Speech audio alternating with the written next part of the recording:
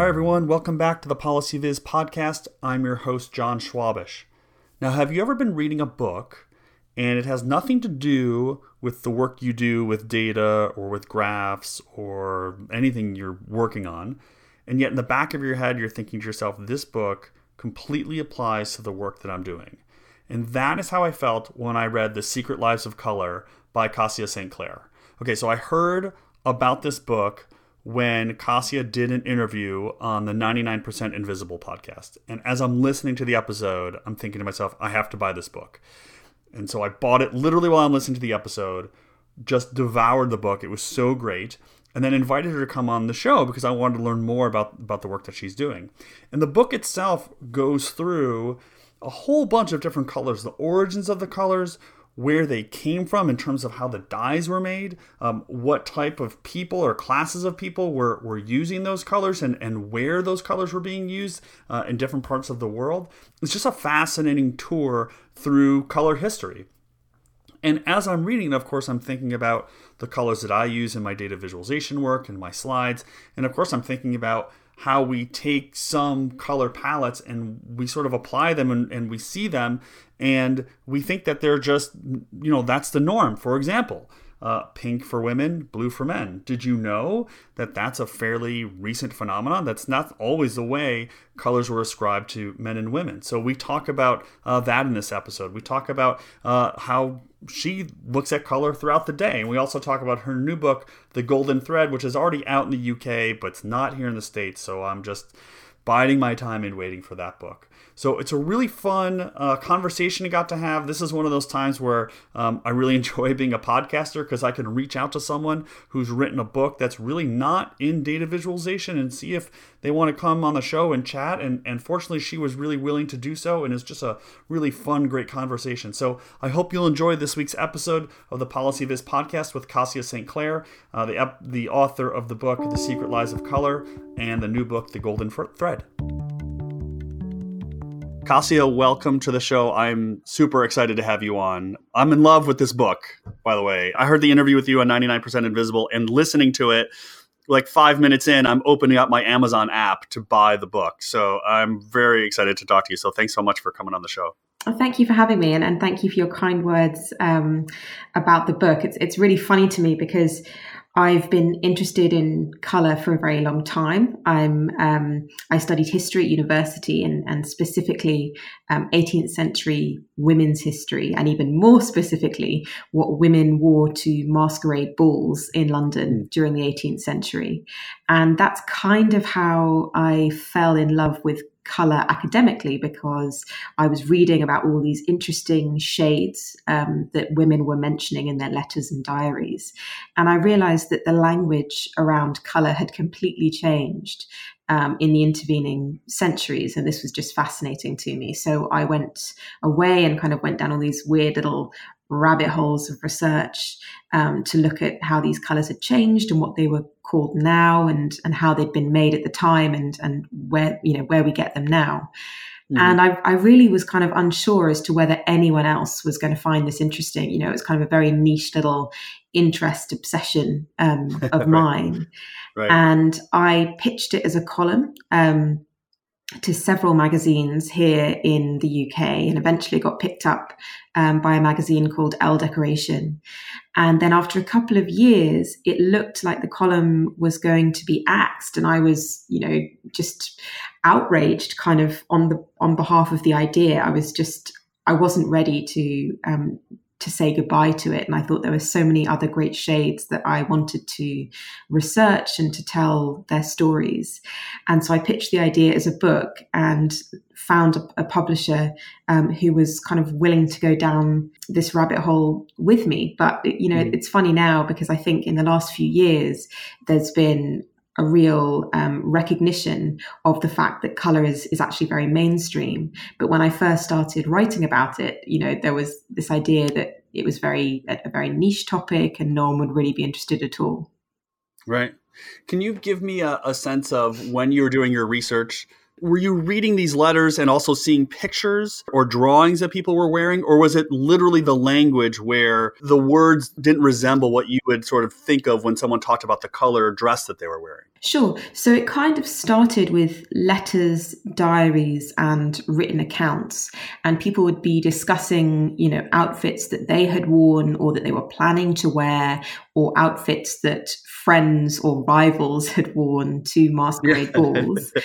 And quite often the colors that they were describing, first of all, were very unfamiliar. They're not the colors that we would think of now as being particularly fashionable. And sometimes they were so unfamiliar that I wouldn't have any idea what they looked like at all. And that would mean that I would have to go away and try and find a visual reference. Now, sometimes you get lucky and you can find an account of a woman or a man who's sitting down for a portrait, sitting down to have their portrait painted. And they say, well, I was sitting down and with Mr. Reynolds and he was painting my portrait and I was wearing my best hair brown pelisse. And then if you're really lucky, the portrait still exists and you can go and have kind of a visual reference. But very often that doesn't exist. You don't know exactly what these colors might have looked like. And even if you do have a visual reference, has that color changed in the intervening centuries? A lot of paint pigments do alter over time.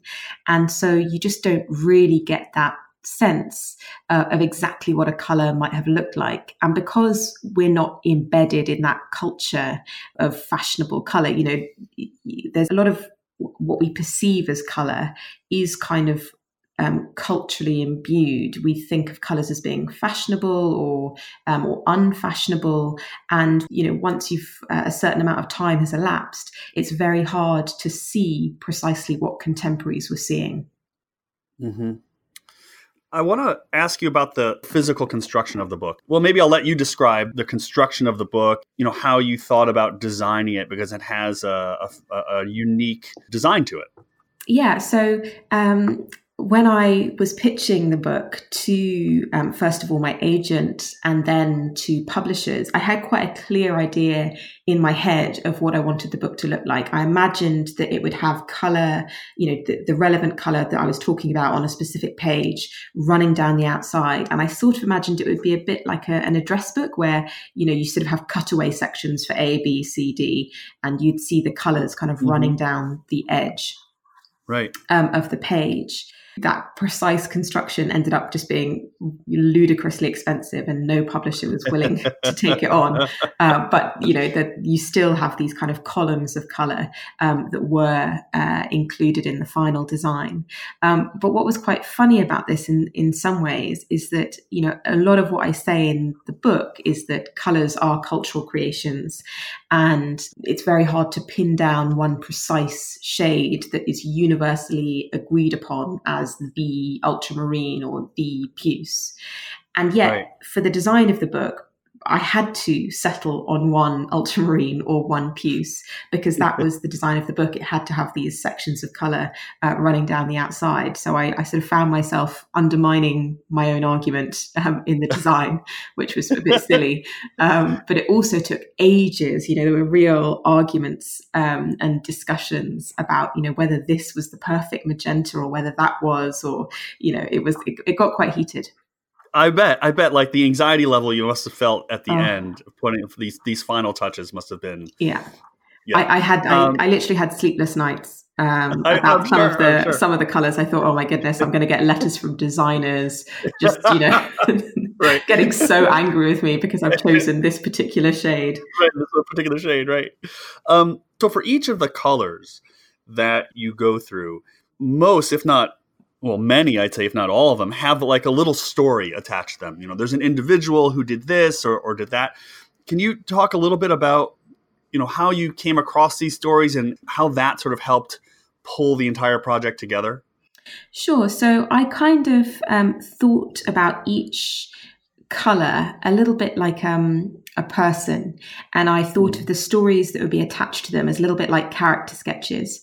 And some of them have got very long, involved histories that you can trace back, to antiquity or even further back. And then some of them are, have been fashionable for maybe only a few years and then have completely disappeared. But I sort of wanted, in a way, to give them equal hearing and to tell their story as kind of, the perfect introduction, I guess. And so that is, for me, about writing a really compelling account that can draw the reader in, whether or not they like the colour. And actually, it's quite funny. Some of my favourite stories in the book are not attached to colours that I personally love the look of. But nevertheless, the story kind of stands alone. And so doing this, I would quite often fasten on a particular moment or a particular image or an object and kind of try and really vividly describe that so that the reader is right there and has really got kind of a context. And so it's as much about the story and the moment as sort of a way in to the colour, if that makes sense. Yeah. Can you tell me one of your favorite stories of a color that's not one of your favorite colors? Yeah, so as you can imagine, the colors that the book is broken down into chapters like red or yellow or orange or green. And within each chapter, each section, it's further broken down into various shades like gamboge or puce or ultramarine. And it was important to me to have roughly the same number of hues or pigments in each color chapter. And this was really tricky because sometimes there are just loads of great stories. There were loads of great stories in blue, for example, and loads of brilliant red stories. And others were a lot trickier. So it was quite tricky to make sure the brown chapter had lots of compelling stories in it. And quite often shades or pigments that I had kind of earmarked for orange or for brown would end up kind of disappearing and actually turning out to maybe work better in red or yellow or black or whatever it was. So it was really tricky to get that balance right. That proved an interesting challenge for the writing. Yeah, absolutely. So the chapter that for me maybe, I wouldn't say the most interesting, but was certainly maybe the most eye-opening, was the chapter on pink. Because there's a couple of things that are interesting about pink. One is, as you've mentioned, I think in other places and in the book, is that pink is this shade of red that has its own name that like shade of green doesn't really have. But also I love this part about this distinction between pink, now that we sort of see pink for girls and blue for boys. And in the data visualization field, this is like constant discussion about that's such a terrible, condescending way to present these two colors. But you have this great story about that relationship and about pink in general. So I wanted to give you a chance to tell us that story and also talk about the history of pink a little bit. Yeah, so pink to me was just completely eye-opening and fascinating as a chapter because, yes, as you just pointed out, we don't have separate categories for pale yellow or pale blue in the English language, but we do have this special category for pale red. We call it pink. And that's fairly recent phenomenon in terms of the kind of the history of the English language, but it does give it this kind of special status. Pink has a special status in the English language. But the word pink was originally not used for pale red. It was actually initially a kind of dye. And so you could have brown pinks or green pinks, but more often than not, yellow pinks.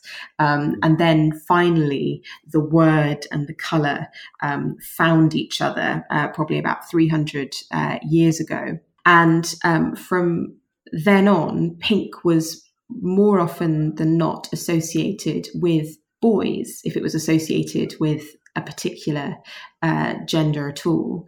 So you get kind of news reports in the very early 20th century talking about blue being for little girls and pink being for little boys. And this is, in some ways, if we think about it, it does make sense because in the Western tradition, blue was the color that was most associated with the Virgin Mary, and so because she was seen as the archetypal woman, it makes sense that pale blue would be the kind of the girly, dainty, pretty color.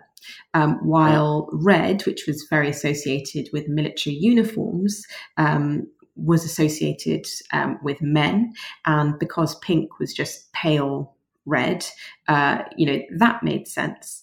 And then suddenly, during the course of the 20th century, this switches round, and how this happens and why this happens and when this happens is kind of tricky to unpick. My father, is in his 90s now. He was born in 1925, and pink is his favorite color, and he doesn't see anything wrong with that. He doesn't really think about it as being gendered in the way that I think about it. I was born in the 80s at the kind of height of girly pink and blue for boys. And so that's always quite interesting to me. So, it must have been, the associations must have been loosening and changing over at around about the time my dad was in his childhood.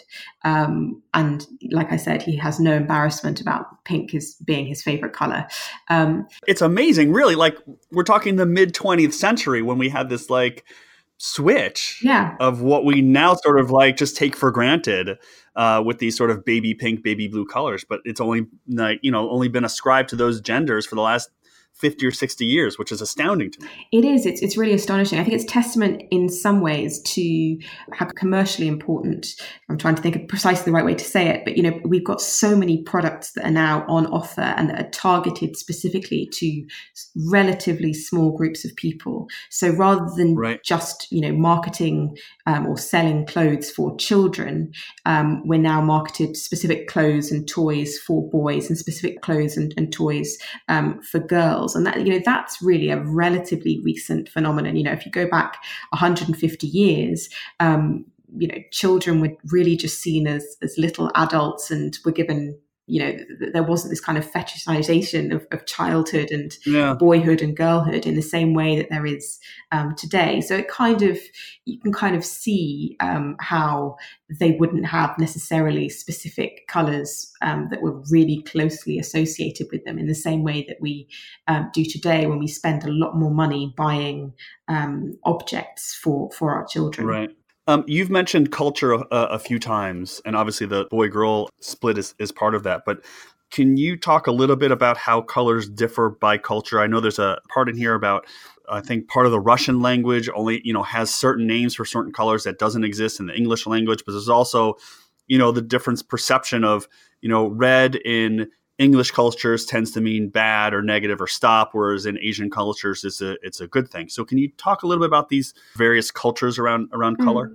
So if you think of all possible color, if you can kind of imagine it as a spectrum, it's not that surprising that different languages would kind of divvy up the spectrum slightly differently. After all, if you're looking at a spectrum in sort of fine detail, the precise moment where green becomes blue or yellow becomes green could be judged differently by an individual. And so in a way, it's not really that surprising that different languages and different cultures have divvied up the spectrum in different ways. So there are some languages that have more words for colors, and there are some languages that have far fewer. That isn't to say they can't see the same colors or that colors are less important if they have fewer names for them.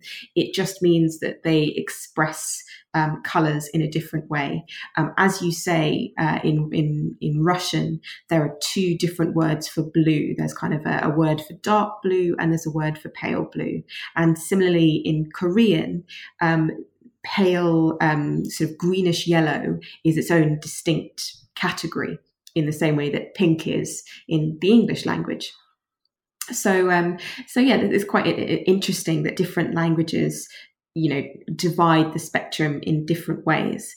And then building on from that, different languages and cultures have different associations. So while in the English language and, in Western culture, purple is really very often associated with royalty, because there was a very famous purple dye that was incredibly expensive and that was made out of as type of mollusk that was found in the Mediterranean. It's native to the Mediterranean. You look at China. If you were to ask someone from China, even today, but particularly in the past, going back a few hundred years, what color was associated with royalty and power, they would probably say yellow, because there was a particular yellow dye that was the preserve of the imperial family in China. So you kind of get these little streams of color association and color thought that are really distinct and are very firmly held, but also can change over time, in the same way that blue and pink have kind of switched over in the West. Colors and colors are kind of moving targets in a way that their associations can shift quite dramatically over time and in different cultures for different reasons. So things like traffic lights, they're a fairly recent phenomenon, and it's kind of quite arbitrary in some way that red and amber and green mean what they mean in the West. And it's kind of only really because of trains and then cars that we've got these very firm associations. And yet now they're so firmly embedded that red is stop and green is go, that we can't quite imagine how it could ever be anything else. But this is quite arbitrary in a way. Yeah, it's amazing. You mentioned the creation of the purple dye, which was the other thing I wanted to ask you about, which is a lot of the book focuses on the making of these colors. And I never really thought about that, especially in like a digital age. We just, we type in an RGB code and the color is there. And some of these stories are pretty amazing, of these snails and these mollusks who are being dredged up by it sounds like millions of pounds to create some of these colors. Oh, yeah. So, we're so lucky in a way today. We can go into any clothes shop or any art materials store, and we've just got such ready access to really stable, bright pigments. And like you say, we can conjure them up on a screen without any effort at all. But going back, really not that long ago, the effort that people had to go through in order to access bright, stable colors was really, just incredible. And also great testament to the importance that humans have always placed on color. And I think one of the best examples of this is this kind of imperial purple that was made using the liquid that is naturally secreted from one particular gland in two different types of sea snail that are native to the Mediterranean. And these snails would have to be caught, and then they would have to be kind of crushed down. And in order to make this purple color stick to cloth, the sort of crushed mollusks would have to be soaked in with the cloth in stale urine for the ammonia content for up to 10 days. And this was horrifically stinky. You've got the rotting shellfish, you've got the stale urine, and you can find the remains of these dye works. Archaeologists have found kind of, huge dye works on the Mediterranean coast, and they're very often sort of situated downwind from from places where people live, for very good reason. But this was the source of the world's most famous and most beloved dye. To think that it had such revolting origins, and yet the final finished product, was just redolent of power, is quite incredible. Yeah. Like someone had to do that the first time. Like there had to be someone who said, "Oh, if we do this, put A and B together, we get this purple dye." Yeah, it beggars belief as to how that first happened. It really but does. Somehow it did. The last thing I wanted to ask you about was now that you had written this column for a while, now you have this book, and I want to talk about your new book as well. But I would guess that you go through life focusing on different colors. And so I just finished this Netflix show, The Last Kingdom, which is based in 9th century England. After reading the book and watching the last few episodes, I'm looking at the colors that the designers of the show have chosen. I'm thinking, are these colors right? When you watch shows, when you go around the world, are you thinking, well, that's not the color would have actually been at that time?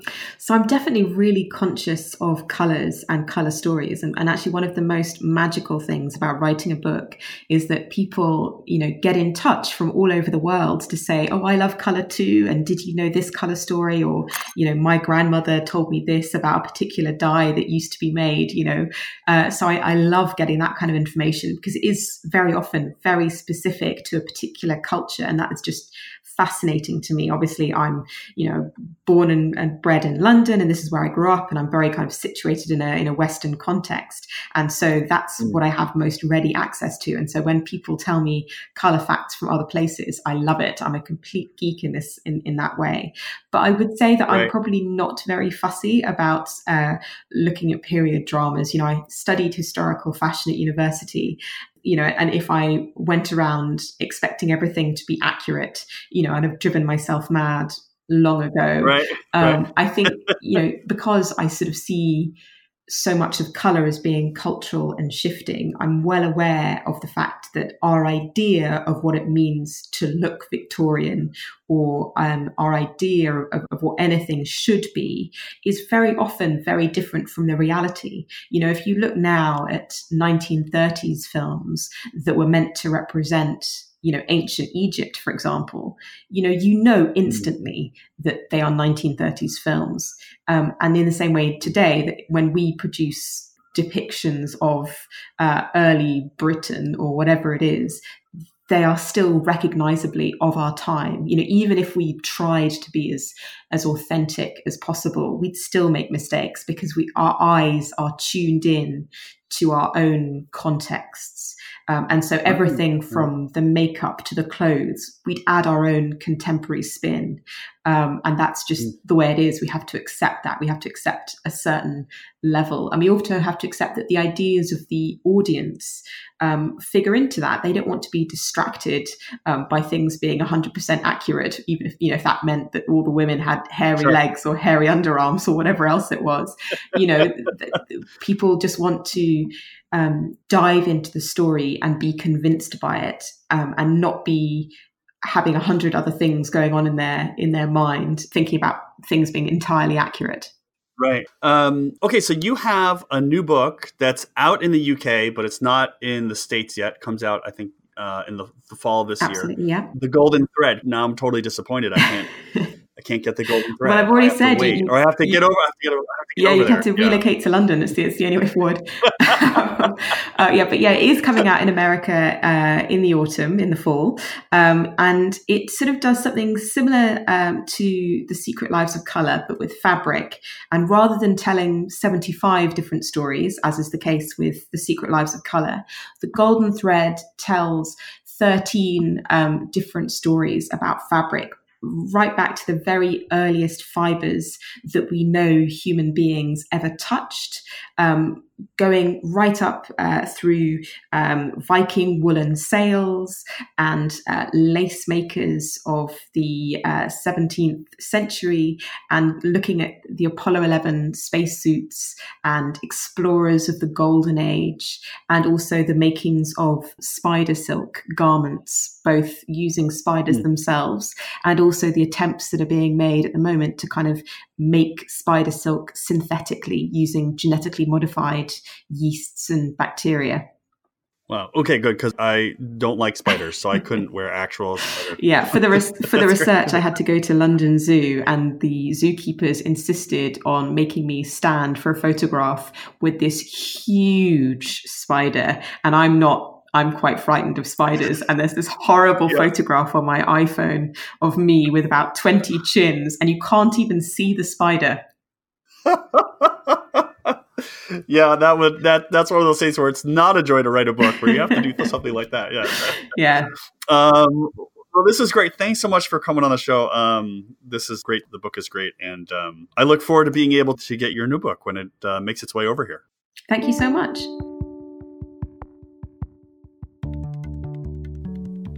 Thanks everyone for tuning into this week's episode of the podcast. I hope you enjoyed that interview. It was really fun to chat with Kassia and learn all about color. I do recommend you pick up the book. It was really just a really fun read, and I hope that came through in the interview. As I've mentioned before, if you'd like to support the show, please consider reviewing the show on iTunes or your favorite podcast provider. Or if you want to do a little bit more, consider becoming a Patreon supporter of the show. For as little as $3 a month, you can help me cover costs of transcription and audio editing and all the stuff that needs to happen to put the show on. But if you don't want to do those, that's fine. Just keep tuning in every week and listen to the show and support the show in that way. So again, I hope you enjoyed this week's episode. So until next time, this has been the Policy Viz podcast. Thanks so much for listening.